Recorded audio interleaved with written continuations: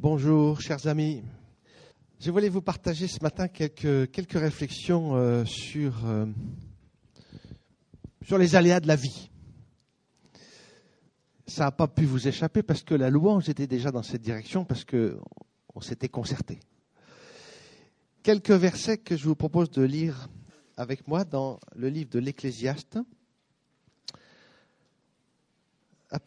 dans le chapitre 8, à partir du verset 14.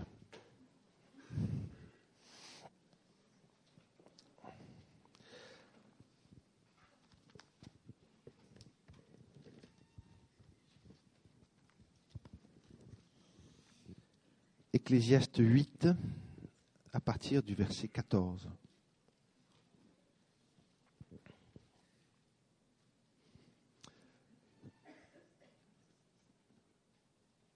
Il est une vanité qui se fait sur la terre. C'est qu'il y a des justes dont le sort est conforme à l'œuvre des méchants, et des méchants dont le sort est conforme à l'œuvre des justes. Je dis que c'est encore là une vanité. J'ai donc fait l'éloge de la joie parce qu'il n'y a rien de bon pour l'homme sous le soleil, sinon de manger, de boire et de se réjouir. C'est là ce qui doit l'accompagner dans son travail pendant les jours de la vie que Dieu lui donne sous le soleil. Lorsque j'ai pris à cœur de connaître la sagesse et de voir le souci que l'on se fait sur la terre, car les yeux de l'homme ne voient le sommeil ni de jour ni de nuit, j'ai vu toute l'œuvre de Dieu. Eh bien, l'homme ne peut pas trouver l'œuvre qui se fait sous le soleil. Ce que l'homme cherche avec peine, il ne le trouvera pas, et même le sage prétend connaître, il ne peut pas trouver. Tout cela, je l'ai pris à cœur, et voici ce que j'ai éprouvé, c'est que les justes, les sages et leur labeur sont dans la main de Dieu, et l'amour aussi bien que la haine. L'homme n'en sait rien. Tout peut être envisagé.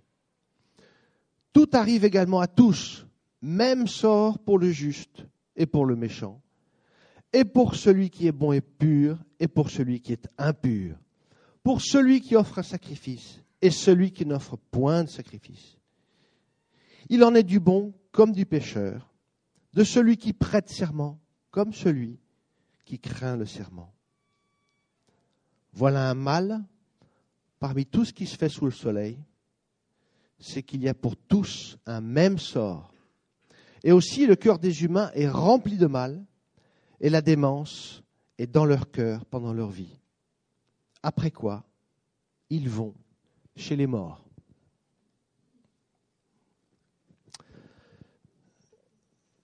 Je pensais aller plus loin dans la lecture, mais je me dis que ce serait sans doute inutile. Mais je ne résiste pas au plaisir de vous demander de lire avec moi encore un verset un peu plus loin, qui est le verset 11 du chapitre 9, qui se raccroche à l'idée de ce qu'on vient de partager.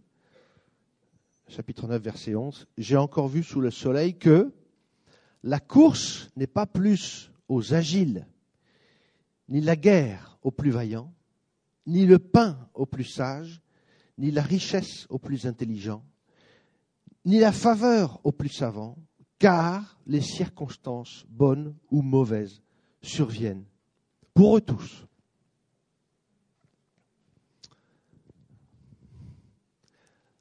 Eh bien, je suppose que quand vous lisez ce texte avec moi, il y a deux idées qui surgissent spontanément et qui nous interrogent. Au fond, première idée, il semble que la vie tout entière soit livrée à l'aléa, à l'incertitude, et qu'au fond, on peut être sûr de rien. C'est ce que dit le verset 11 du chapitre 9. Il y a des circonstances, bonnes ou mauvaises, qui surviennent pour tous. Au fond, la première idée, c'est que on ne sait pas ce qui peut arriver et n'importe quoi peut arriver. Et le fait d'être juste, sage, aimant, fidèle n'est une garantie pour rien. Deuxième idée, que de ce fait, si les choses sont livrées à l'aléa et à l'incertitude, eh bien, il n'y a pas de justice. Il n'y aurait donc pas de justice parce que celui qui fait bien connaît le sort des méchants. À quoi donc servirait d'être juste? Tout semble livré à l'imprévisible, aux circonstances, à l'aléatoire et au fond à notre logique humaine. Alors évidemment, quand on s'arrête sur ce texte et qu'on ne lise que celui-là, on est embarrassé parce que ça remet profondément en cause notre compréhension de l'Évangile qui, d'une certaine manière, nous dit « Celui qui est fidèle est béni ». Et pourtant, si ce texte est là, c'est qu'il a à nous instruire. Son instruction, c'est d'abord nous rappeler que nous partageons tous le même sort. Nous partageons tous les mêmes difficultés que nos contemporains. Nous connaissons tous des circonstances favorables ou défavorables. Et la plupart des événements qui surgissent dans nos vies échappent à notre contrôle. Comme tous ceux qui nous entourent, qui ne connaissent pas le Seigneur et le salut, eh bien nous vivons dans un monde d'aléas et d'aléatoires.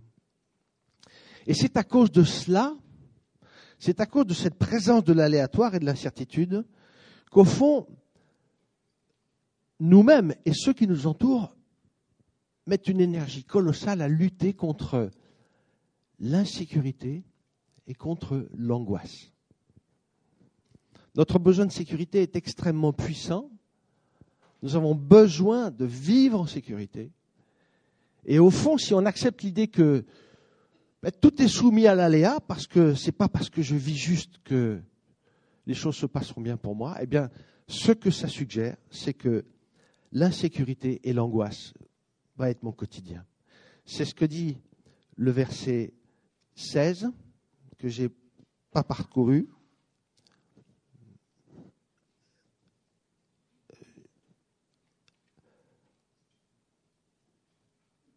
Lorsque la deuxième partie du verset 16, les yeux de l'homme ne voient le sommeil ni de jour ni de nuit. C'est-à-dire que le sommeil n'est pour personne parce que l'angoisse et l'anxiété est là. Alors, si nous sommes dans cette situation, et si au fond l'insécurité et l'angoisse nous travaillent, nous sommes dans des situations délicates parce que nous sommes très rapidement en situation d'être tentés par une forme insidieuse de paganisme dans laquelle on retombe très vite, qui est au fond une relation avec Dieu que j'appellerais celle du donnant-donnant. Cette relation du donnant-donnant, elle est au fond empruntée à la mythologie. Chez les Grecs, chez les Romains, chez les Égyptiens, il y avait beaucoup de dieux, des déesses. Eh bien, ces dieux et ces déesses, il fallait combler leurs désirs. Et quand le désir d'un dieu n'était pas satisfait, sa colère pouvait être épouvantable. Alors, que faisait-il dans l'Antiquité pour calmer la colère et le courroux des dieux? Eh bien, on offrait de la nourriture, voire même un sacrifice humain, tout ça pour calmer la colère du Dieu. À Rome, quand on luttait contre l'anxiété et l'incertitude du lendemain, on consultait les augures. Les augures, c'était un cercle d'une dizaine de personnes, 10-15 membres, qui essayaient de décrypter la volonté de Dieu dans les phénomènes naturels considérés comme des présages. Ce désir de travailler sur l'insécurité fait que de tout temps, on cherche des réponses dans les événements qui nous entourent.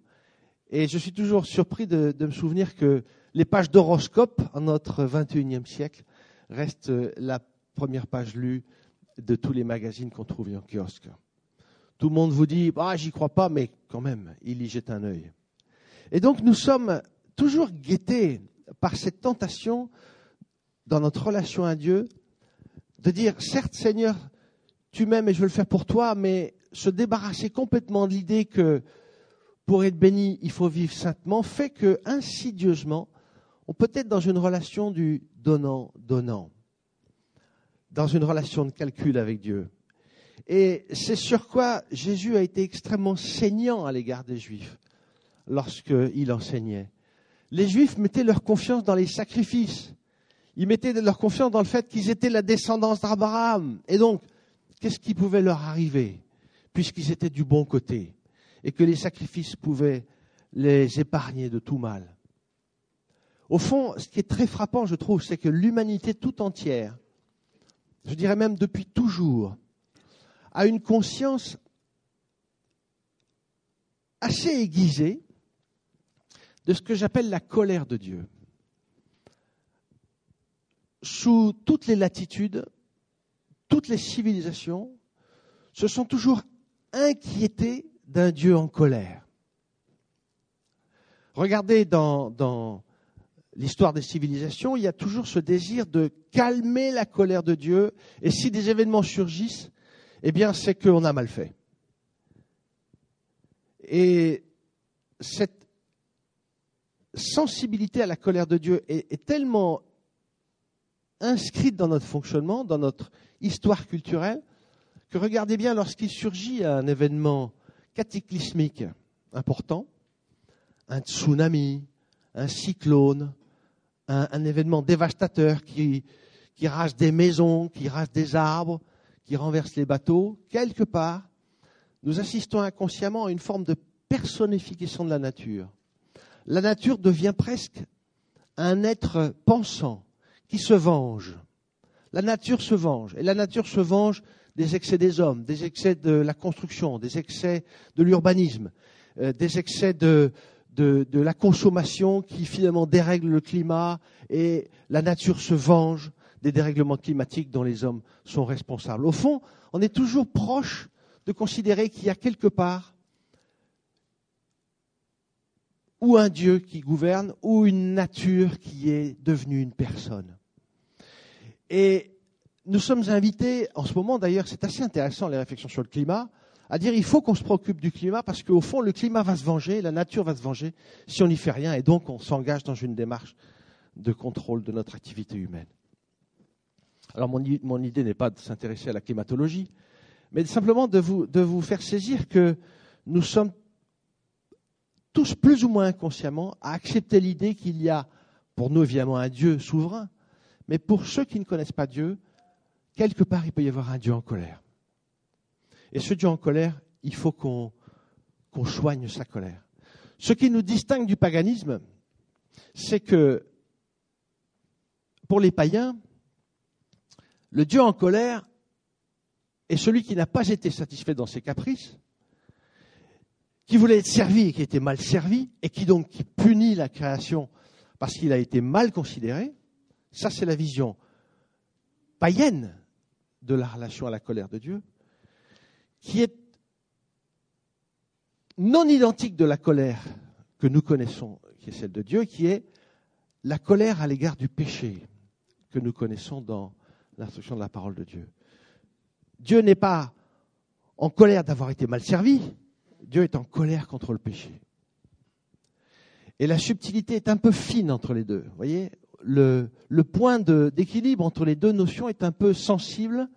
On peut parfois avoir la sensation que Dieu va être en colère contre nous, mais il est en colère contre le péché. Il est en colère contre ce qui a été fait.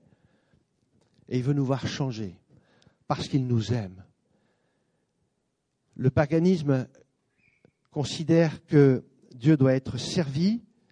Le christianisme inverse complètement l'ordre des choses, considérant que Dieu qui nous aime veut que nous changions pour être heureux.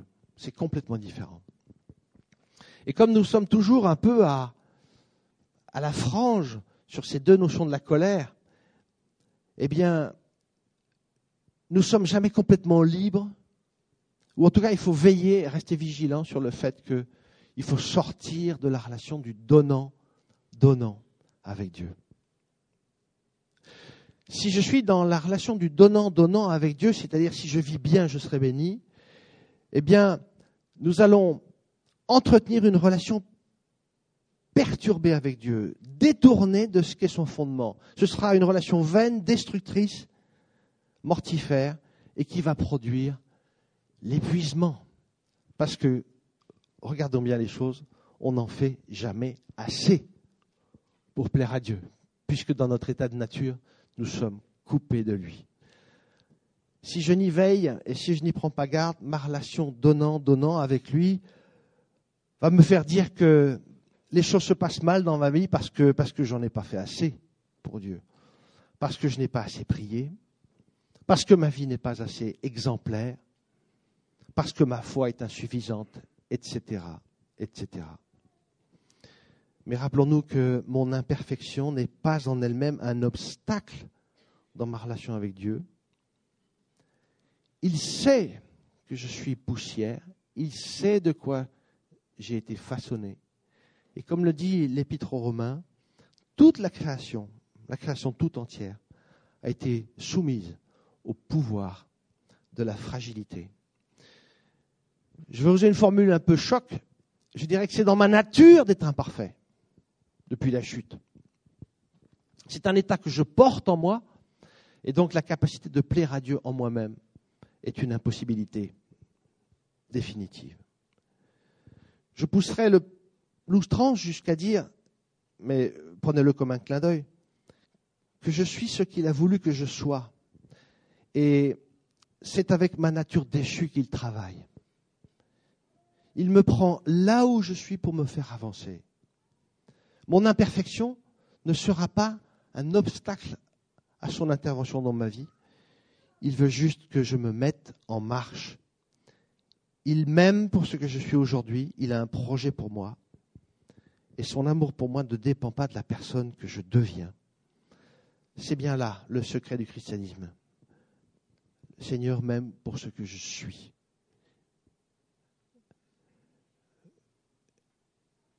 Et je faisais la relation tout à l'heure entre les dieux des païens et le Dieu de la Bible. Nous avons le privilège de connaître et de chaque jour mieux connaître un Dieu qui nous aime. Et c'est une des difficultés pour nous de comprendre la nature de l'amour de Dieu pour nous. Parce que notre référentiel de l'amour est enfermé dans nos limites humaines. Comprendre l'amour de Dieu, au fond, nous dépasse parce que nous ne pouvons pas sortir du référentiel humain qui est le nôtre. Je m'explique. L'amour humain est fondé, je dirais, sur deux piliers, sur deux jambes. Première jambe, premier pilier, le désir de faire du bien à l'autre. Je t'aime et je veux que tu sois heureux. Et donc je me mets en marche pour te donner ce qui va te permettre de vivre heureux. La première dimension de l'amour humain, c'est le donner, l'offrir. Mais ce n'est pas le seul pilier, ce n'est pas le seul fondement. Il y a un autre fondement, c'est le plaisir personnel que j'éprouve à être amoureux. Ce deuxième pied, cette deuxième jambe, j'appelle le recevoir. Le sentiment amoureux est autant la capacité de déplacer des montagnes pour l'être aimé que le plaisir que j'ai à être amoureux.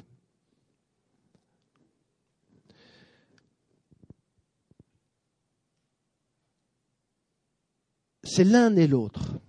Et je comparerais l'amour à une marche en disant je donne, je reçois, je donne, je reçois, je donne, je reçois. Et l'amour s'auto-alimente. Je crois profondément que notre Père céleste est plus libre que nous sur ce point, au sens où il n'est pas dépendant comme nous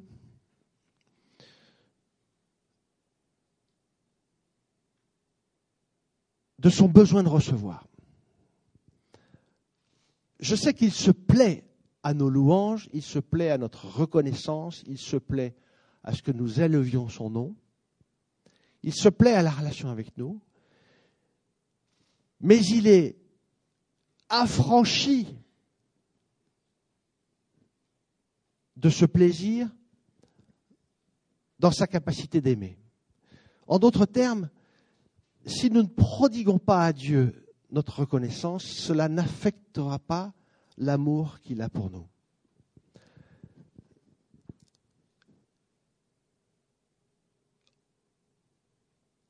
Vous avez compris que si l'autre ne m'aime plus, mon plaisir d'être amoureux va se tarir et je vais cesser de l'aimer. C'est comme ça que se termine l'histoire d'un couple souvent. Il y en a un des deux qui n'a plus le désir de donner, et bien même l'autre, s'il a toujours envie d'aimer, de rester aimant, eh bien, quand l'amour n'est pas nourri, il s'épuise et il se tarit. Et quand je dis que Dieu est affranchi de ce double besoin qu'il y a de l'autre, c'est que lui est capable de nous aimer, quelle que soit notre attitude, notre comportement. Et dans Jérémie 31:3, il est dit « Je t'aime d'un amour éternel ». Au fond, tout l'Ancien Testament et tout le Nouveau Testament nous révèlent que tout l'amour de Dieu ne dépendra pas des circonstances et surtout ne dépendra pas de la manière dont nous nous comportons avec lui. Il nous aime. Mais alors, puisqu'il nous aime, me direz-vous, pourquoi les événements sont-ils soumis à l'imprévisible et à l'aléatoire ? Ce serait facile pour lui, s'il nous aime, de faire en sorte que les événements ne soient pas aléatoires et ne soient pas incertains. On a lu tout à l'heure que les événements sont favorables ou défavorables pour tout le monde. Pourquoi ? Puisqu'il nous aime, pourquoi est-ce qu'il ne ferait pas en sorte que les événements soient toujours favorables pour nous ?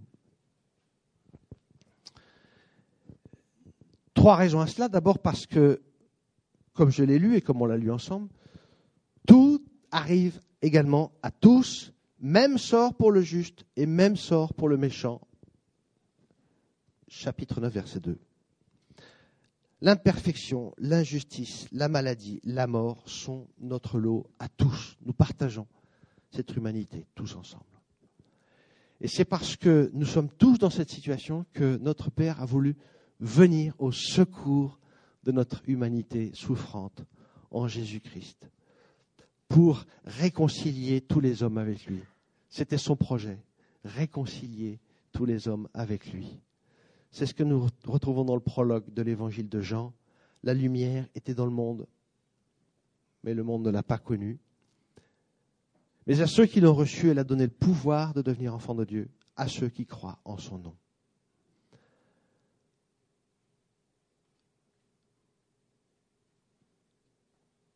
Troisième raison,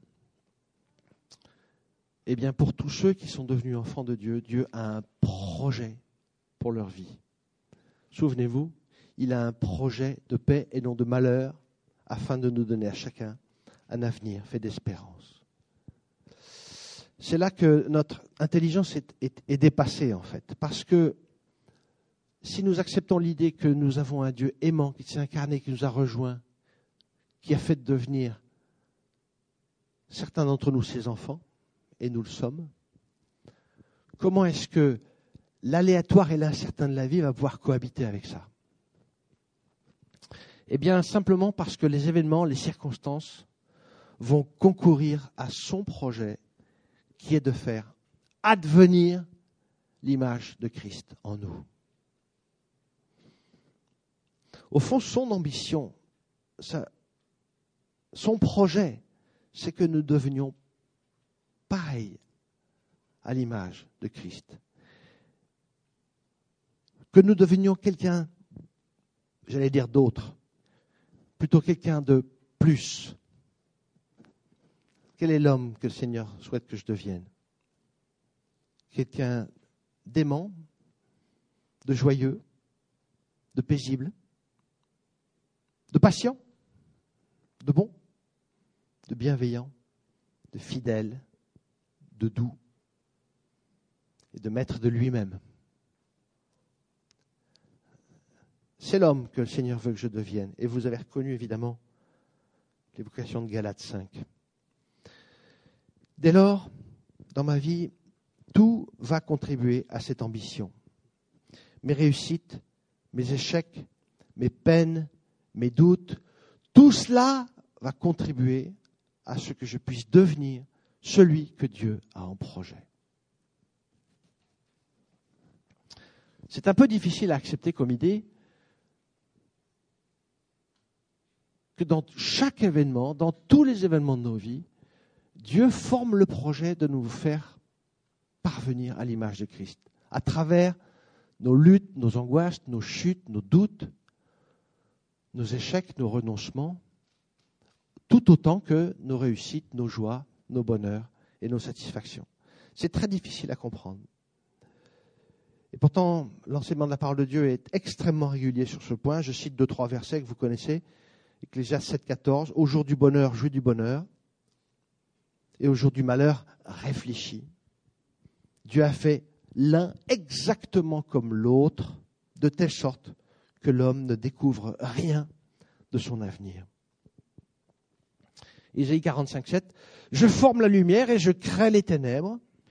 Je réalise la paix et je crée le malheur. Moi, l'Éternel, je fais toutes ces choses. Et la cerise sur le gâteau, un verset encore plus difficile à comprendre et à accepter et à accueillir. Proverbe 16,4. L'Éternel a tout fait pour un but, même le méchant pour le jour du malheur. Ça, c'est dur. Qu'au fond, le méchant soit participant de son œuvre et de son action. Ça, j'ai du mal avec ça. Ça, j'ai du mal avec ça. Parce que le méchant, on voudrait le voir écartelé, dénoncé, emprisonné, empêché de nuire. C'est terrible de réaliser que le méchant concourt à son œuvre. Et d'ailleurs, c'est dans la mesure où on accueille cette idée que le méchant contribue à l'œuvre de Dieu que nous pouvons rentrer dans une dimension extrêmement difficile de la vie chrétienne, qui est de bénir nos ennemis.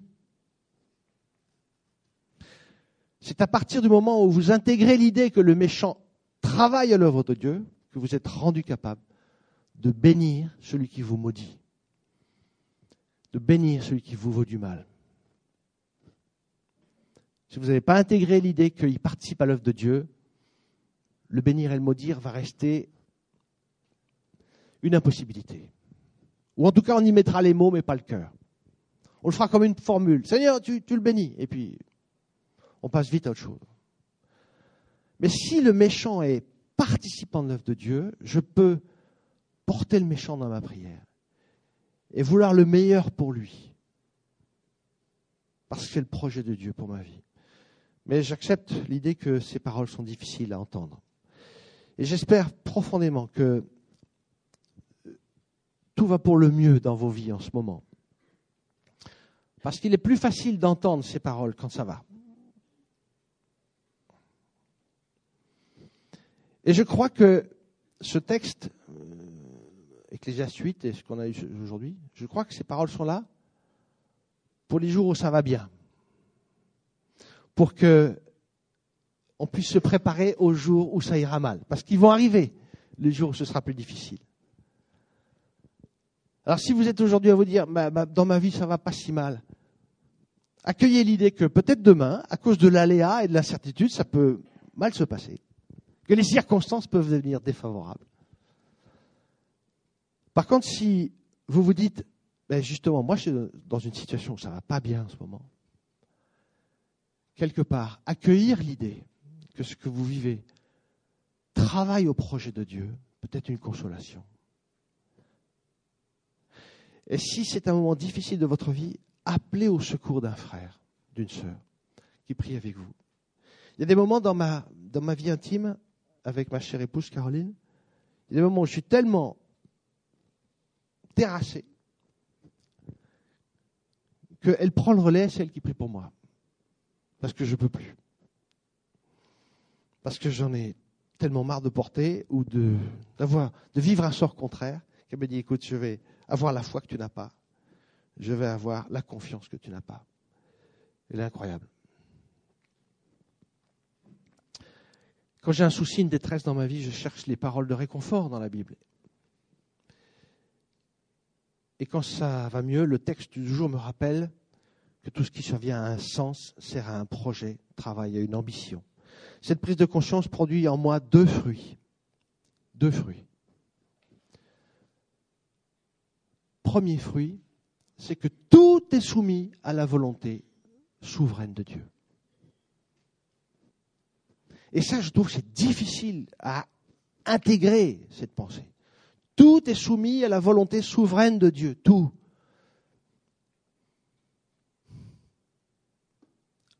La maladie, la mort, l'accident, tout. Avouez que c'est une pensée qu'on veut bien accueillir intellectuellement, mais pour qu'elle s'incarne et qu'elle devienne chair et vie dans nos vies, c'est difficile. C'est difficile.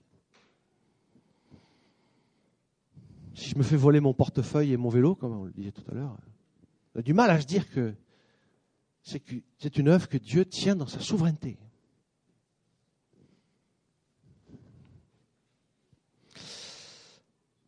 Dieu est vraiment souverain en tout. Premier fruit que porte ce texte dans ma vie. Deuxième fruit que porte ce texte dans ma vie. Si je réussis, si mon projet marche, si les choses fonctionnent, c'est une grâce. C'est une grâce. C'est un cadeau. C'est pas mon intelligence supérieure, la masse du travail que j'y ai consenti. C'est un cadeau du Père. Parce que les circonstances ont été favorables. Parce qu'il a organisé les événements pour que ça puisse se faire.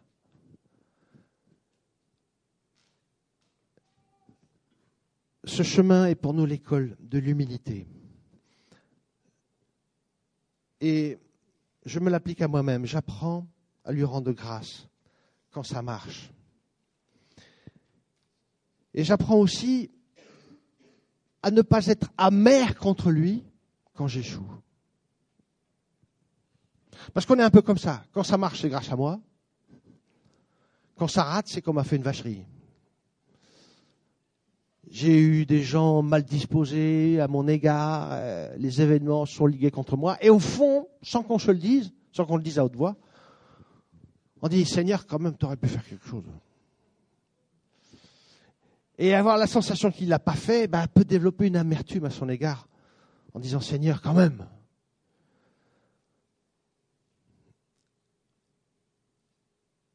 Et ça vous parle ce que je vous partage parce que je sais que vous connaissez dans votre entourage des gens qui vous ont dit « Avant, je croyais en Dieu. Et puis, il m'est arrivé tel truc, j'ai plus la foi. » Forcément, il y a quelqu'un qui vous l'a dit. Ou quelqu'un qui va vous le dire. Forcément. Parce que c'est comme ça que marche le monde. On attend de Dieu que ce soit un distributeur de bénédictions. Je mets une pièce, ça doit marcher. Voilà. Et si l'événement ne fonctionne pas comme on les attend, eh bien on se dit, la machine est cassée, ou d'ailleurs la machine est tellement cassée que Dieu n'existe pas. Ne soyons pas de ceux-là. Prenons au sérieux les assurances que Dieu nous donne dans sa parole. C'est que il va venir au secours de celui qui s'attend à lui. Mais une des difficultés de cette intervention de Dieu, et c'est le plus dur pour nous, c'est qu'il va venir à notre secours, entre guillemets, entre parenthèses, attention, il va venir à notre secours au temps favorable. Favorable. Et c'est ça qui est difficile. C'est ça qui est difficile, parce que le temps favorable, eh bien, il est son temps à lui. Ésaïe 49:8, au temps favorable, je t'ai répondu, et au jour du salut, je t'ai répondu. Il y a aussi une évocation dans Ecclésiaste 3:11, que je dis rapidement. Ecclésiaste 3:11, dans la même idée. Tout ce qu'il a fait est beau en son temps, et même, il a mis dans leur cœur la pensée de l'éternité. bien que l'homme ne puisse pas saisir l'œuvre que Dieu a faite du commencement jusqu'à la fin. C'est-à-dire que la délivrance de Dieu est certaine, mais au temps favorable, en son temps. Et je voudrais m'attarder un tout petit instant sur le temps. Dans le grec, la dimension du temps est dénommée par deux concepts, deux mots différents. Il y a le chronos, le temps linéaire, le temps qui s'écoule. Et il y a le kairos, le temps favorable, le bon moment, l'instant adapté.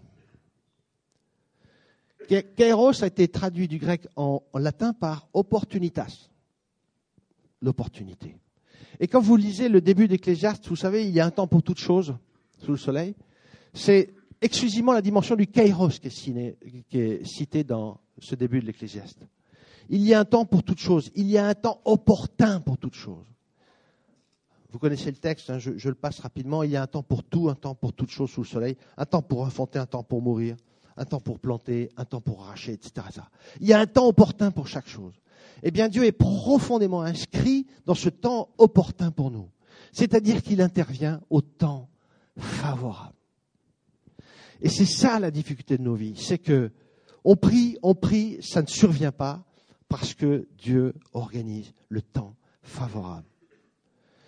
Mais nous sommes invités, comme le faisait Paul, dans ces situations, à tenir ferme dans la foi jusqu'à ce que le temps favorable soit en œuvre.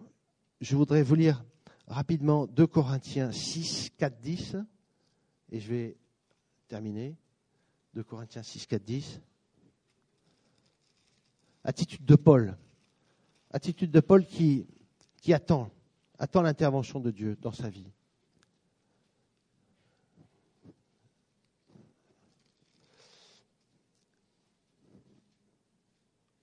Mais nous nous rendons à tous égards recommandables, comme serviteurs de Dieu, par beaucoup de persévérance dans les tribulations, dans les privations, dans les angoisses, sous les coups, dans les prisons, dans les émeutes, dans les travaux, dans les veilles, dans les jeûnes, par la pureté, par la connaissance, par la patience, par la bonté, par l'Esprit Saint, par un amour sans hypocrisie, par une parole de vérité, par la puissance de Dieu, par les armes offensives et défensives de la justice, au milieu de la gloire et du déshonneur, au milieu de la mauvaise et de la bonne réputation, regardés comme imposteurs, quoique véridiques, comme inconnus, quoique bien connus, comme mourants, et voici que nous vivons, comme châtiés, quoique non mis à mort, comme attristés, et nous sommes toujours joyeux, comme pauvres, et nous enrichissons plusieurs, comme n'ayant rien, et nous possédons tout.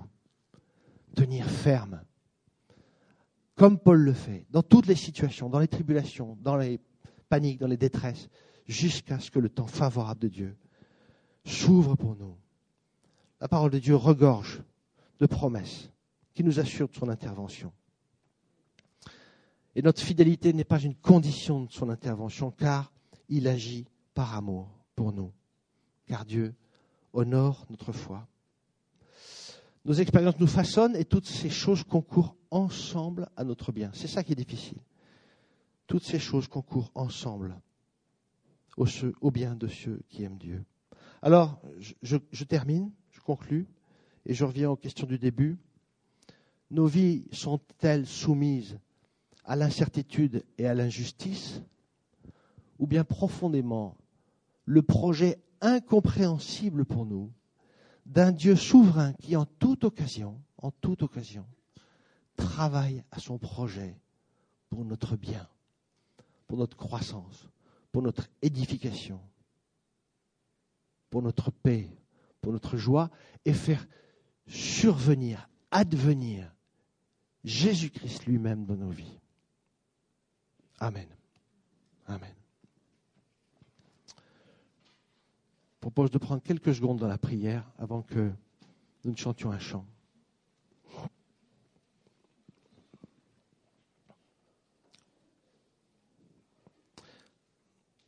Notre Seigneur et Père, combien il est difficile de voir ton œuvre dans les moments douloureux, dans les moments où les circonstances sont défavorables, ou quand nous connaissons l'échec, la maladie. la tristesse, l'angoisse. Seigneur, c'est par miracle que nous pouvons saisir, parce que le Saint-Esprit nous en rend capables, que tout cela concourt à un plan que tu as façonné pour nous. Et nous voulons accepter ta souveraineté dans nos vies, avec tout ce qu'elle emporte. Accepter les événements, accepter les conditions, favorables ou non. Seigneur, nous te bénissons parce que tu nous aimes. Et c'est en vertu de cet amour que tu nous mets en sécurité, sans pour autant nous épargner ce qui est commun à tous les hommes. Seigneur, que cette pensée soit scellée dans nos cœurs par ton Saint-Esprit, pour que nous puissions apprendre à faire un pas de plus et à aller plus loin, comptant sur le fait que tu es notre sécurité. Amen. Amen.